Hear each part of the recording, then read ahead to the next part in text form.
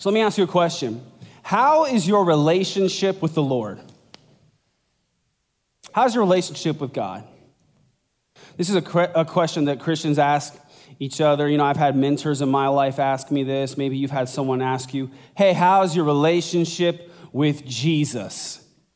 Now, when I ask you a question like that, some of you are saying, it's great. And a lot of you feel kind of bad, like pretty much instantly, as if I just asked you, how's your diet? Like, it could be a lot better, right? And that's how I honestly feel. Like, it's just natural, I think, to feel that way when someone asks you a question like that. How's your relationship with God? What's the status look like? Give me an update. It's instant that we start to see all these shortcomings in our life. We start to see all the things that we're not quite doing as well as we could be doing. Like, oh yeah, probably could be praying more, And I think about reading the Bible. It's like I do it, but not enough. I'm sure God's kind of disappointed in my Bible reading. And then I lost my temper this week, and I did some things I'm not proud of, and I yelled out some words in traffic that I wouldn't want my pastor to hear, if you know what I'm saying. So when you ask me how my relationship with the Lord is going, it's easy to feel like God is disappointed in you.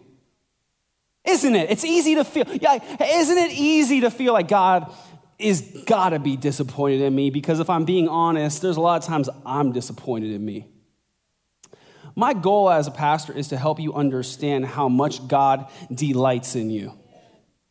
God, he takes delight in you. And as you understand that, it will help you grow into delighting in God. Isn't it true that you like to be with people who you know like you? I mean, come on. If you come around someone they like, you can just tell, they tell you, and you can see it in their actions. Like, this guy obviously is a fan. This lady, she loves me. Like, I like being around those people, okay? It's like, she's great. I like her. I like that guy. Why? Because he likes me, And you need to start to understand how much God likes you. He loves you, and he likes you. He does not love and like some future version of you. A lot of you act like God tolerates you right now, and that someday he's going to like the person you're hoping to become. You think so often, well, when I get my crap together and I stop messing around and I stop making the same silly mistakes and I grow up a little bit, then God will like me. You realize that if you have placed your faith in Jesus Christ, it is impossible. Listen to me. God cannot love you more than he does right now. His love is perfect. He is perfect.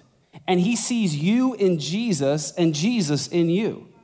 So he's not going to like you more in 20 years. He already likes you because he likes Jesus in you. And he created you. He loves you. He wants to pour out his favor on you. And we honestly are the ones that have a hard time receiving it sometime. You don't have to earn God's favor, and you can't. Yet God delights in you because Jesus has earned God's favor for us, and he has imputed his righteousness into us. People ask this question, what's really the big difference between Christianity and all these other religions? And they'll say things like, aren't all religions the same? And I want you to know, yes, all religions are the same. All religions basically say the same thing. You have a problem. You're not good enough, and you need a savior. And guess what? He's you. He's you. If you'll work hard, if you'll do good deeds, if you'll take a trip to Mecca, if you'll go on a 2-year missionary trip on your bicycle and a tie around your neck, right? Like, if you'll do those things, you will save yourself.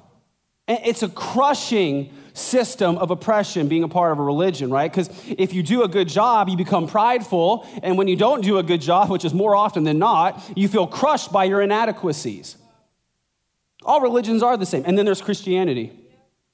Christianity, which says, you are messed up. You have a problem. You need a savior, and he's Jesus. He did the work that you could not do. He took your place. He paid your debt. And now he offers you salvation as a free gift that you receive through faith. There are a lot of religions in the world, and then there's Christianity. Christians, we know that Jesus did the work for us so we could receive salvation by grace through faith. There are two groups. There's two groups, people who are working to earn salvation and people who have faith in Jesus to save them. And aren't you glad to be a Christian? If you place your faith in Jesus, I mean, this is a hope that we have, unlike anything else. I want to talk to you today about faith and works. Faith and works. Jesus in John 17, verse 4, he was praying what's called the high priestly prayer. He's talking to God the Father, and he said, I glorified you on earth, having accomplished the work that you gave me to do.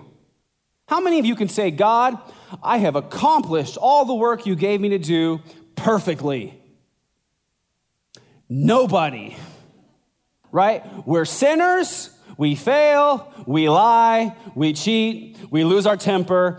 Do I need to go through the old 10 Commandments again? Like, we're all on the same page, right? But Jesus said, I have accomplished the work you gave me to do. He lived a perfect life without sin. Then he goes to the cross, he pays the price for our sins, and what did he say? He breathed his last and said, it is finished. All he did was to give us what we could not do.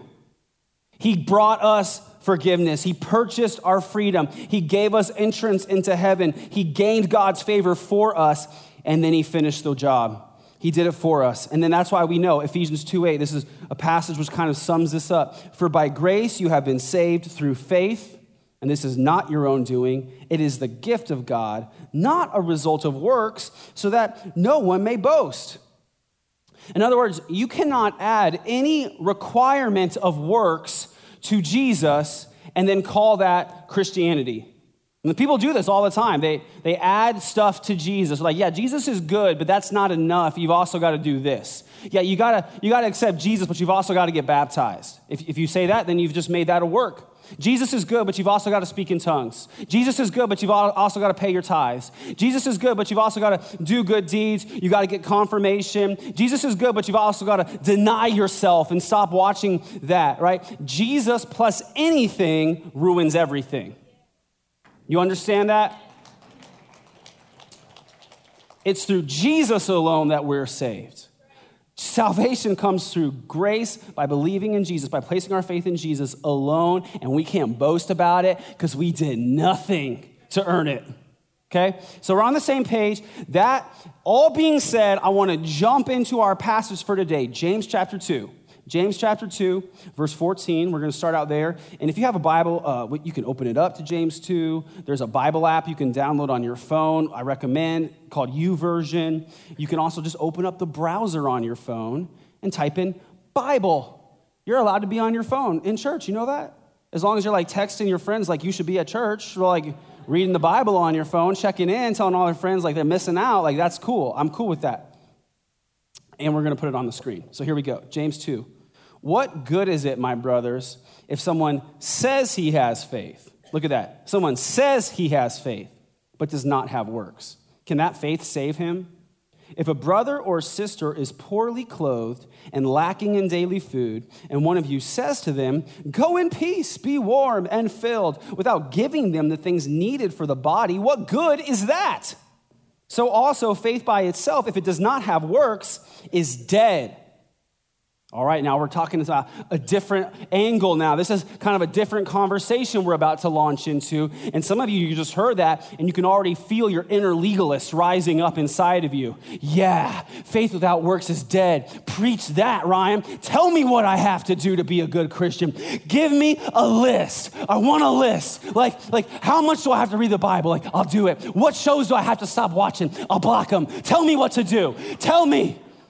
Because just naturally, our sinful nature is to try and earn what we cannot earn, right? So we'll just push that inner legalist down for a minute. He says faith without works is dead. And so we're going to talk about that. Here's the first thing to write down if you're taking notes. Dead faith does not save. Dead faith, and notice faith is in quotation marks because it's not real faith, it's dead faith, does not save. We routinely hear, hey man, you're saved by faith, not by works. And so if you've been around church for a while, you can start to get this negative perception of works. Like, works are bad. Boo, boo works. And that's not the way it is, right? The right kind of works done for the right reasons are good. Here's what good works are. Good works, by definition, here it is. Loving God, and because you love God, loving people. That's a good work. love God and love people. Those are good works. If you have no good works in your life, if you don't have love in your heart for God and you don't have love in your heart for people, it's a good sign that you could have dead faith. So I'm going to give you an illustration that Charles Spurgeon gave. He was a pastor in London a long time ago, back before it was cool to have a large church. He had a huge church, and he would preach to thousands of people with no microphone, and he's great. Here's his illustration for us. A tree has been planted into the ground. Now, the source of life to that tree is the root. Whether it has apples on it or not, the apples would not give it life, but the life of the tree will come from its root. But if that tree stands in the orchard, and when the springtime comes, there is no bud, and when the summer comes, there is no leafing and no fruit bearing, but the next year and the next, it stands there without bud or blossom or leaf or fruit, you would say it is dead. And you are correct. It is dead. It is not the leaves that could have made it live, but that the absence of leaves is proof that it is dead. Okay, maybe you didn't catch all that. I hope you did, but I'm going to summarize it for you. Leaves and fruit do not make a tree alive. A tree has leaves and fruit because it is alive. Okay, in the same way, good works do not save you. You do good works because you are saved. Dead faith talks a good game, right? Like has a lot to say, but does nothing. You could say it this way: dead faith is all lip service and no lifestyle. You know people like that? They're all lip service, no lifestyle. They talk a lot about Christianity. They got a lot of theories. They'll blog about things, right? But like you don't see any evidence of their faith in their life. All lip service, no lifestyle. Here's the example that Grandpa James gives us.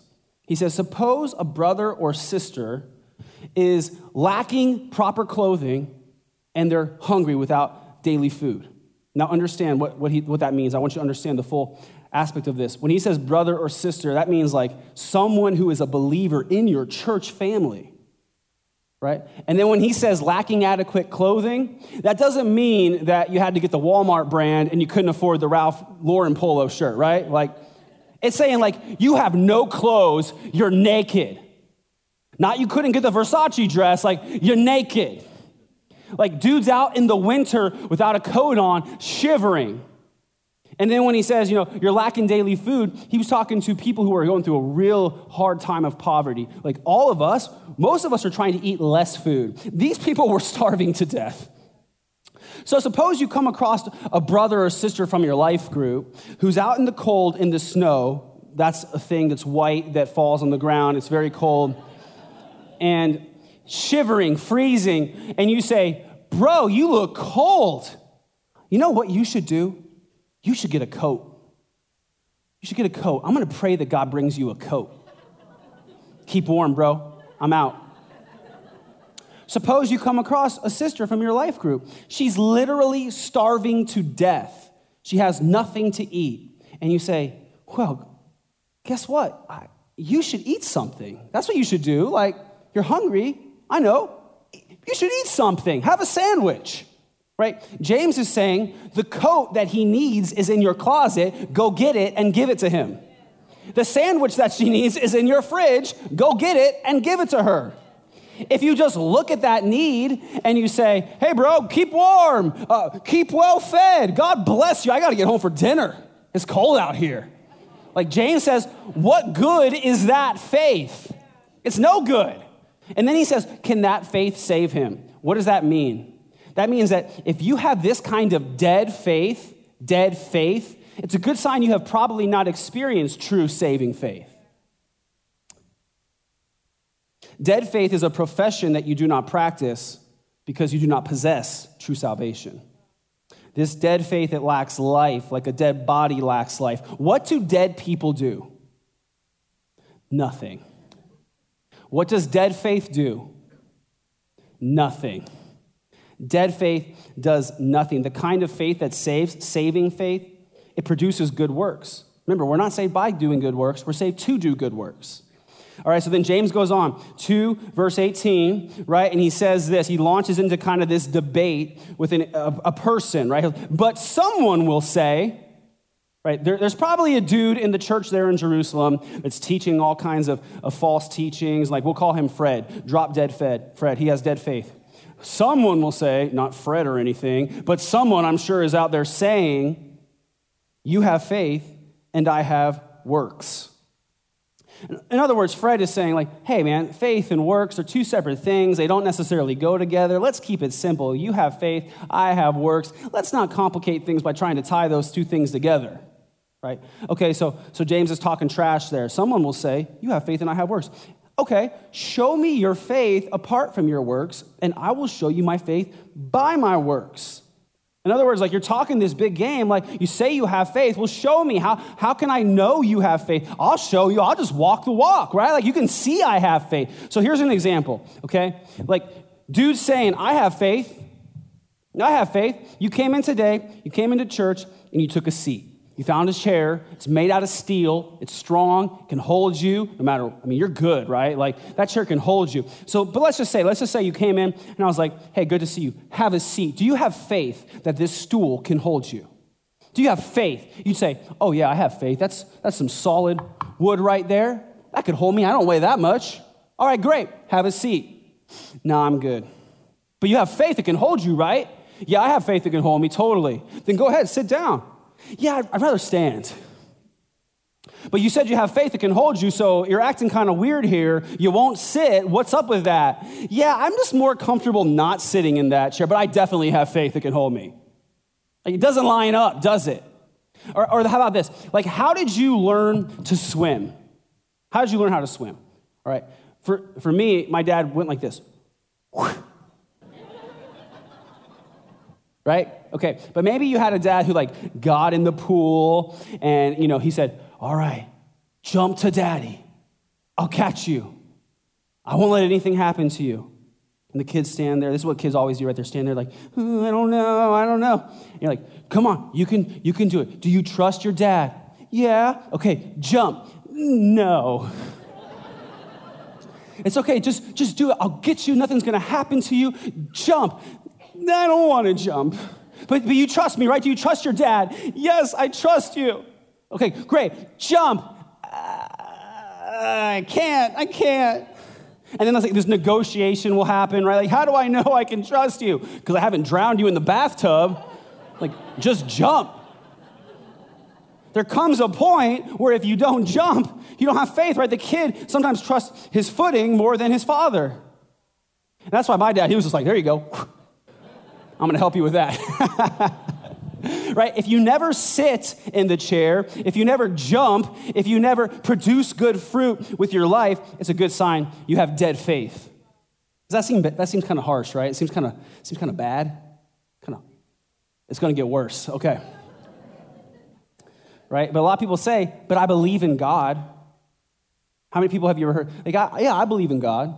Or even that, I believe in Jesus. What do you believe about him? Like, yeah, he was a good dude, died, rose again, supposedly. I believe in him, right? James goes on, 2 verse 19. He talks to Fred, right? He says, you believe that God is one? Good job. Even the demons believe and shudder, right? Still talking to this antagonist. He said, you believe God is one. You're a monotheist. Great, good job. Even the demons have that figured out. At least they shudder. At least they live in fear of God. You don't even act like he's a prophet.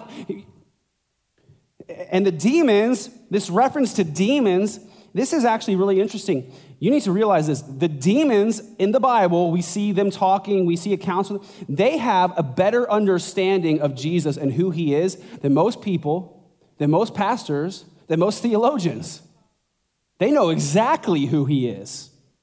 And I'll show you an example. In Mark 1, Verse 34, it says, and he healed many who were sick with various diseases and cast out many demons, and he would not permit the demons to speak because they knew him. His own disciples didn't even know who he was yet. They're like, he's a good teacher. But as Jesus cast these demons out of people, he's like, no, don't say anything. I don't want my PR campaign to take off yet. It's not the right time. Goes on, Mark 5, verse 7. Jesus cast a demon out, And crying out with a loud voice, he said, "What have you to do with me, Jesus, Son of the Most High God?" Right? There's a lot of seminary professors today, like teaching this garbage like, well, Jesus was surely a good man, but can you honestly say you believe he was God? Was he maybe just a prophet of God or a good man who came to show us God's love? No, even the demons know this is the Son of the Most High God.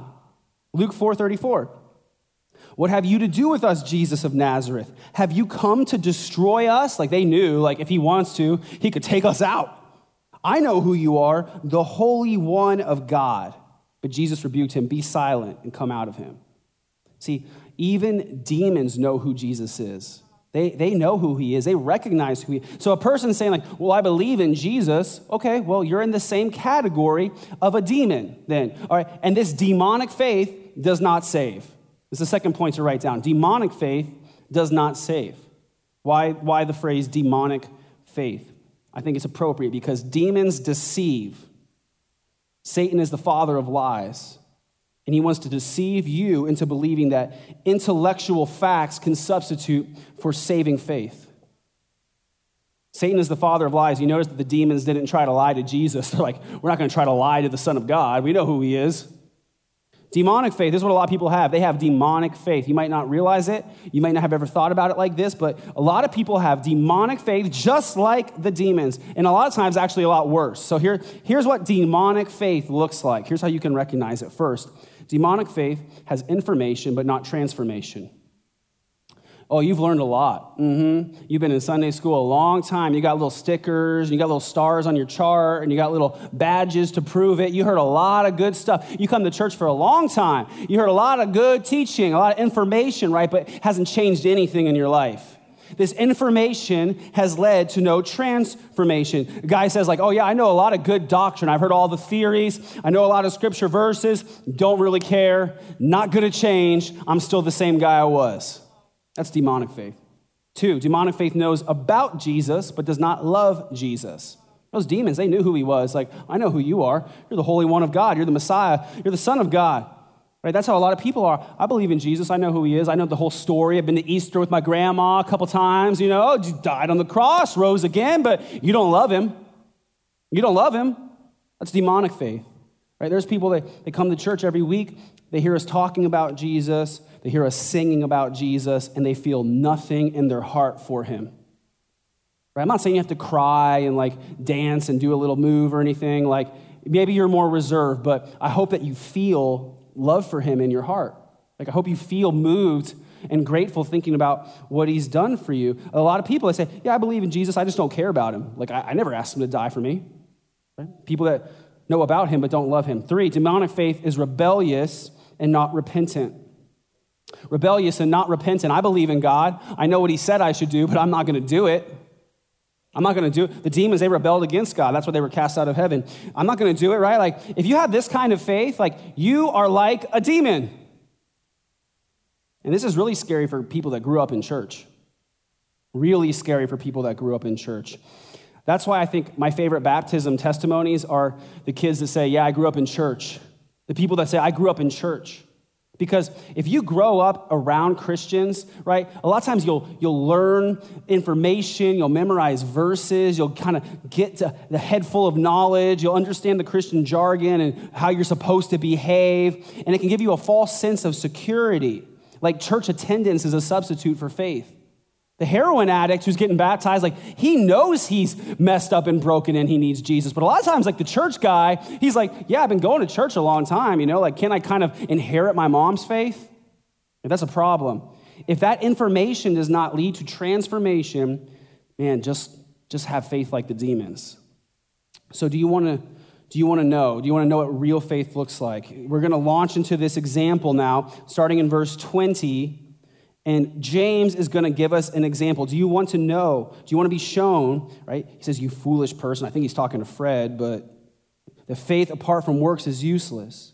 And then he goes into this example. Was not Abraham, our father, justified by works when he offered up his son Isaac on the altar? You see that faith was active along with his works. And faith was completed by his works. I want you to notice that word completed. And the scripture was fulfilled that says, Abraham believed God, and it was counted to him as righteousness. And he was called a friend of God. You see that a person is justified by works and not by faith alone. Okay, we're going to talk about that because this can be confusing. I'm going to explain this. I'll give you a little background if you don't know the story of Abraham. He was Father Abraham, father of many nations. He had many sons. Many sons had Father Abraham. If you did not grow up in church, you're like, what is going on right now? Like, that's church kids songs like from Sunday school, right? Abraham, he was promised that he would be the father of many nations, but he was fatherless. He had no children. God said, I'm going to give you a son. Abraham waited a long time for that promised son to show up. Many years later into life, Abraham and Sarah, way past childbearing age, had a son. And we don't even want to think about how that happens, okay? And they named him Isaac, and Isaac was this promised son. So he was a gift from God. Abraham loved his son. And then later, in Genesis 22, Abraham is told by God, take your son Isaac up on Mount Moriah and sacrifice him to me as a burnt offering. Ricka, what? So then Abraham's like, here, son, I want you to put this bundle of wood on your shoulders. We're going to go up the mountain and make a sacrifice to God. And Abraham, I'm sure like his son is like, yo, Dad, where's the sacrifice? And Abraham's like, oh, yeah, God will provide one. Right? So like they go up the mountain. You can just imagine like Isaac lays down on the altar and Abraham's like, just hold really still. And I'm sure he's like, yo, Dad, what is going on right now? Like, it's all good, son. And then like right as he's about to thrust the knife into the chest of his son, the Bible says the angel of the Lord spoke from heaven. Probably it was Jesus himself before he was incarnated and said, stop, don't lay a hand on your son. And then Abraham looked and saw that there was a ram caught in the thicket by the horns. God provided a substitute sacrifice so that the promised son Isaac could live. This was all foreshadowing of Jesus who would carry wood on his back up a hill. And he would be the substitutionary atonement for our sins. He would take our place on the cross to take away our sins. And God the Father gave up his dearly loved son. He said to Abraham, give up your son, your only son, whom you love. What did he say about Jesus? This is my only son, my one and only son, whom I love. And he gave him up for us. What kind of faith leads Abraham to be willing to sacrifice his son? It's dynamic faith. Dynamic faith saves. True faith is dynamic. It saves. It's moving. It's active. It's alive. Now, a lot of you right now are like, I couldn't sacrifice my kid. I don't know if I could do that. Like, this is freaking me out. What are we going with this? And you don't have to have as much faith as Abraham had. You just need faith the size of a mustard seed. Faith the size of a mustard seed can grow into a large tree which birds of prey can perch in, the Bible says. Faith the size of a mustard seed can move mountains. Abraham, he did not get to that point overnight. We're going to talk about that. Dynamic faith saves. The type of faith that would move Abraham to sacrifice his son. If he's willing to do that, obviously, that guy has real faith, right?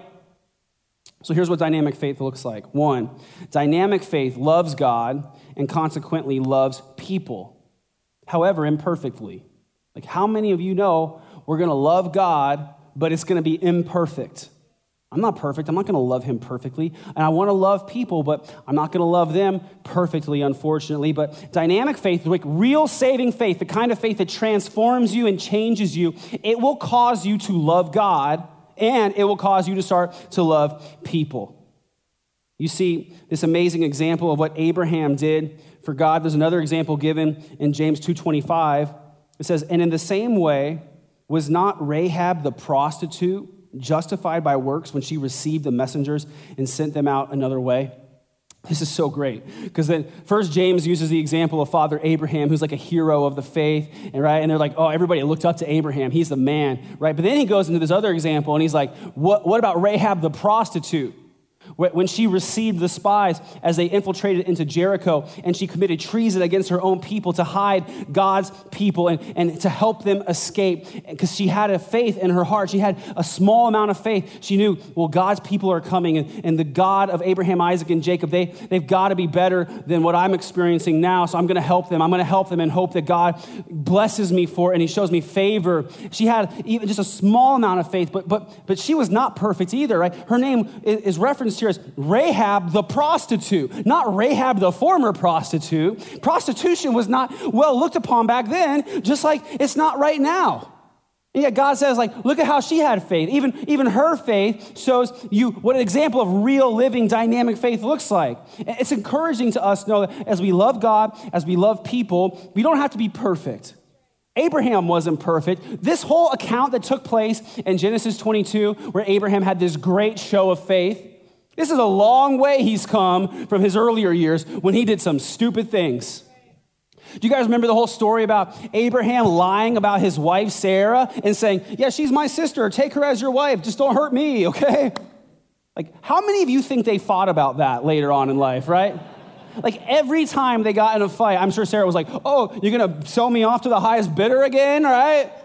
Like, Abraham was immature, he was foolish, but he grew. He grew and he became more godly. He became more strong in his faith. He didn't get to that point overnight. And that's encouraging to you. You might not be perfect yet. You might not have it all together yet. But if you keep following Jesus, you'll grow in faith. The small amount of love that you have for God now will grow into more love. 2, dynamic faith obeys God. Dynamic faith obeys God. Abraham showed us that believing is doing. Believing cannot be separated from doing. In fact, when the Bible uses the word believe, it is inherently communicated that you will also do if you truly believe. Okay? So this is like the kind of exchange you've had with your kids, right? Where you say, go clean your room. And your child's, okay, I'll clean my room. Go now and clean your room. All right, I will. Then do it. Like, go right now. You're going to clean your room. Like, yes, I will. Right here, delayed obedience is disobedience. If you're a parent, you should be writing that down. I just gave you a great little nugget of gold. You can use this for the rest of your life. Delayed obedience is disobedience.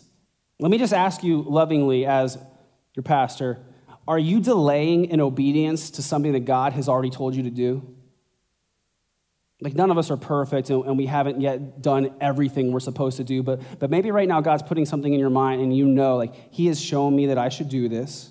I've heard him say it. I've seen it in his word, and I just haven't done it yet. Delayed obedience is disobedience. If you have placed your faith in Jesus Christ, and you've experienced true dynamic faith, you'll see that obedience comes into practice in your life. Not always perfectly, not always right away, but you're going to start to obey God. You're going to start to do what he says to do. Here's number 3. Dynamic faith saves, it produces dynamic works, and brings dynamic blessings. True dynamic faith, it saves you. And you're not saved because you do good works, but when you've experienced true dynamic faith, that will produce good works in your life. And when you do good works, when you love God and you love people and you do the things that God told you to do, you will experience dynamic blessings in your life. Blessings. Does your life lack blessing? If it lacks blessing, I would propose to you that it also lacks obedience. I'm not saying that it's always easy. I'm not saying it's always going to be perfect. You're not going to go through trials and testing. But you know, even when I go through hard times, as a Christian, I can still look around and see all the blessing of God on my life. I can see where he's protected me and preserved me. I can see that he's given me joy, which is not explainable, right? God's blessing is all around us. I have not lacked for anything. I have not starved to death yet, right? When you put your faith truly in Jesus, you're going to see that as it produces good works and you start to do the things that God told you to do, you're going to experience the gifts that he wants to give you. Here's an example of this. In Genesis 26:4, right? This is Abraham. He said, I will multiply your offspring as the stars of heaven and will give to your offspring all these lands. And in your offspring, all the nations of the earth shall be blessed. So he just made Abraham stupid rich. Okay, this is later on after Genesis 22. This is from Genesis 26. What does he say next? Why is he giving Abraham all this blessing? Verse 5 says, because Abraham obeyed my voice and kept my charge, my commandments, my statutes, and my laws. We are not saved by following God's commandments, are we? Because we can't do it. But when we follow God's commandments, we experience the blessing that he wants us to experience. So if you want to see more blessing in your life, start doing the things that God told you to do. Right? When you do the things he told you to do, you'll experience the things he wants you to experience. When you follow Jesus, you'll find yourself in a much better place than where you started. Allow him to bless you by obeying him. So here's the question that some of you are asking right now. I've been asked this question like as soon as we started this series. Why do Paul and James seem to contradict?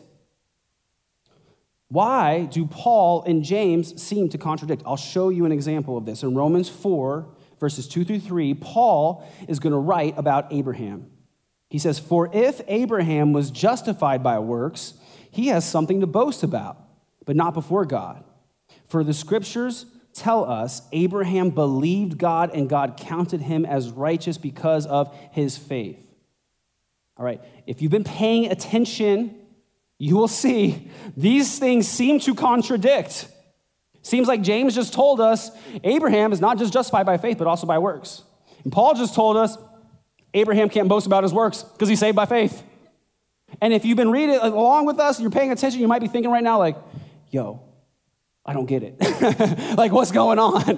Help me out here. Because my friends tell me the Bible's full of contradictions, and I wondered about that. And so, I'm worried right now. Okay, I'm going to explain this.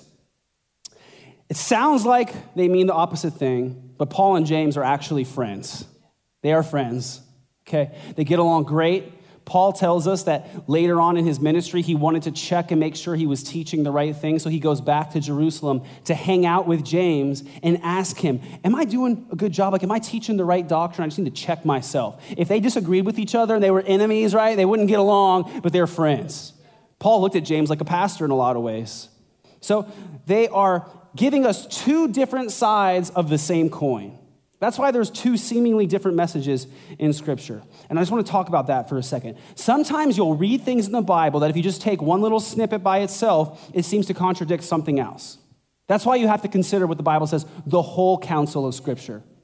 Because you'll see when you consider the whole counsel of Scripture that God gives us different types of messages for different reasons. And they seem to kind of fight with each other. I'm going to give you some examples. In John 15, Jesus said, you didn't choose me, I chose you. Right? I chose you. And then later, he said, whosoever shall call upon the name of the Lord shall be saved. So wait, does God choose me or do I choose God? Which one is it? Yes. Yes, it is. Right? God knew in advance that he would give you free will and that you would receive the truth and choose to follow Jesus. People get all caught up in like, was I predestined to be saved or did I have free will? Yes. I'll give you another example. Jesus said, nobody will snatch them out of my hand. And then he also said in John 15, if you abide in me. If you abide in me. Wait, I thought he said nobody could snatch me out of my hand. But then he says, if you abide, it sounds like there's some risk there. Well, is my salvation secure or can I walk away from God? Yes. Exactly. Right? He wants us to know, you're not going to get snatched out of the hands of Jesus by the enemy. You're not going to lose your salvation like you lost your keys this week. Oh, no. Right? On the other hand, God gave you free will, and if you choose to walk away from him, he's not going to put you in a headlock and drag you into heaven. So he's saying, you're not going to lose your salvation, but at the same time, if you want to hang out with me, right, you're not going anywhere. Don't worry, I have you. You're secure. So there seems to be this tension there, right? And I believe that we're supposed to wrestle with the full counsel of Scripture for a reason. Some people say, Ryan, that's lazy theology. You need to figure this out. You need to figure it out so you can tell me so I can figure it out. Right? And I would say it's not lazy theology, it's divine tension. God wants you to wrestle with the truth. There's some things that he makes very clear in black and white, and there's other things that he wants us to sit in this divine tension so that we don't drift too far one way or the other, right? And this is one of those things. We don't need total understanding to be saved. We need simple faith, right? You're not going to figure this out completely because you're a human being created in the image of God, but you're not God. So you can't understand how he does everything that he does, and that should not freak you out too much, right? Like I barely put my pants on in the morning. I cannot figure out how God saves exactly. I just know what he told me in the Bible. So we don't need to be perfect to be blessed. We need dynamic faith which obeys and moves in pursuit of Jesus. People say the Bible's full of contradictions. No, it's not. Show me one. I don't know, but it is. I'm going to go home and Google. I'll find one. No, you're not considering the whole counsel of Scripture. I'm going to make this more clear, okay? Paul and James prescribe truth for two different patients. If you were to go to the doctor's office and eavesdrop on the doctor, which would be really wrong, okay, violation of privacy and all, but let's just say you were, right? You're listening, what's he say? And the doctor goes into one room and he says, you need to rest. And then that doctor goes into another room and he says, you need to exercise, right? You could be sitting there like, oh, wait, this doctor is full of contradictions. No, he's talking to two different patients. One patient needs to rest and one patient needs to exercise. That's why God gives us this message like he does, right? Paul is telling us how to be saved, right? So he's speaking to the Gentiles in Rome. They ask him, how can we be saved? Tell us what to do. Do we have to sacrifice a bull? Do we need to go on a missionary trip to Jerusalem? Do I have to pray 1,000 Hail Marys and 10,000 Our Fathers, right? Like what is it exactly? And Paul is saying, stop trying to earn your salvation. You cannot earn it. You receive it as a gift by faith alone. But then there's James, and he's telling us how to live as one who is saved. He's talking to the Jews in Jerusalem, and they're saying, okay, well, we're saved. What should we do now? And Paul's saying, get off your butts and live for Jesus. If you don't love God, James is saying, if you don't love people, it's a good sign you have not experienced saving faith. Paul emphasized the beginning of salvation, and James emphasizes the result of salvation. Paul warns us against works that compete with faith. James shows us how works complete faith. You see this? This is so good. It's not even that confusing. It's not that confusing. It's pretty clear. It says this in Ephesians 2:8, and you're going to see how these come together. For by grace you have been saved through faith, and this is not your own doing. It is the gift of God, not a result of works, so that no one may boast. Look, but people forget about verse 10. They stop there, but they forget what verse 10 says. It says, for we are his workmanship, created in Christ Jesus for good works, which God prepared beforehand that we should walk in them. All right? We're saved by faith. We can't boast about it. It's a gift of God. But look, what did it say in verse 10? It shows us the whole picture. Jesus did the work for us. Jesus is still working on us, and Jesus wants to work through us. I'm going to say that again. Jesus did the work for us. He did what was required to earn our salvation because we could not. Jesus is still working on us. We are his workmanship. He's helping us to grow and become more like him. And he hasn't given up on you yet. He's helping you. He's shaping you. He's forming you. So you don't have to freak out if you're not perfect yet. And Jesus wants to work through us. He wants us to live and produce good works, right? We were designed by God to do good works. Originally, God designed us to want to love him and to love people. And so when we place our faith in Jesus and we're saved, it allows us to get back to doing what we were originally designed to do. Good, loving God and loving people. This is good. So,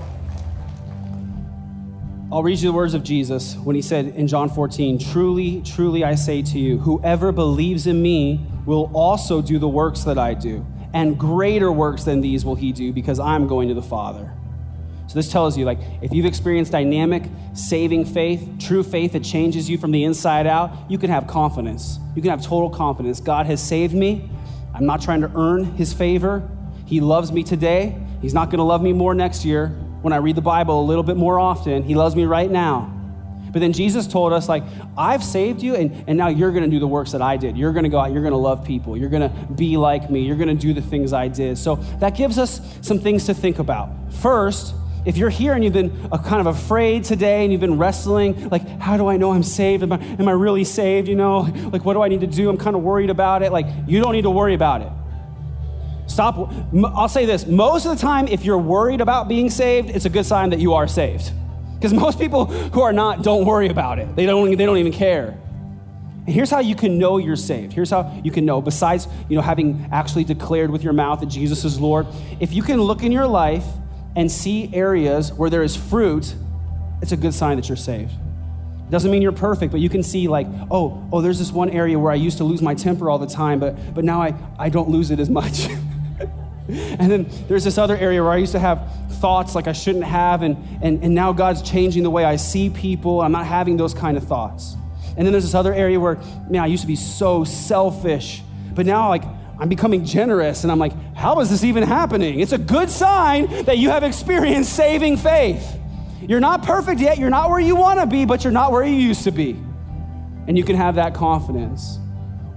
And if you're here and you're like, man, I don't know if I have been saved, well, then you can take that step of faith today and you can experience salvation. The kind of faith that changes us and transforms us and leads to us loving God the way that he first loved us. So let's bow our heads in a moment of prayer right now. First, I just want to pray for you if you're a Christian and you want the strength to follow Jesus and have a life that produces good works, good fruit, as a result of the life that's inside of you. Then let's just pray this together. You can just pray this with me and agree with me. Lord, I pray that you would help us to be more like Jesus, to do the good works that he did and even greater works through the power of your Holy Spirit. Lord, help us to love you and love people the way that you desire. Lord, we pray that this church will be filled with followers of Jesus who have lives which produce good fruit. Lord, that there's evidence of it all around us, that we could say to the world, we can show you our faith by our works. We're not trying to earn God's salvation or favor, right? We are doing these things because we have received salvation and favor as a gift. So we want you to know Jesus the way that we do. Lord, thank you for loving us as we grow and as we follow you.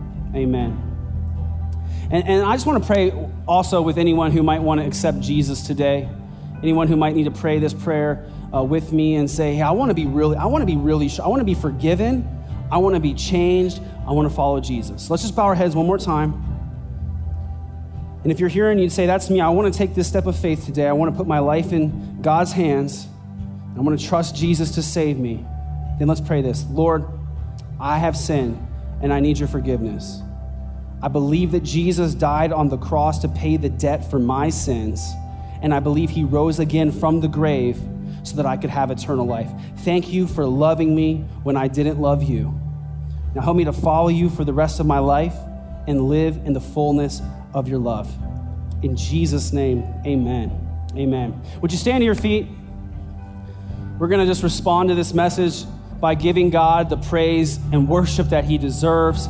And if you just prayed that prayer to accept Jesus as your Savior, right, that is an amazing thing. That's something that we celebrate as a church, that you have just received new life from God. So we want to celebrate with you. We're about to give God praise, but we also want to celebrate what he's done in your life. So if you just prayed and accepted Jesus, right, like just shoot your hand up right now just to say, that's me, that's awesome. Anyone else? Great. Anyone else? Thank you.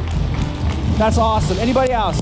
If you prayed that prayer, all right, we celebrate with you. We're going to give God the praise that he deserves. Let's sing this out and just turn our focus to the cross of Jesus.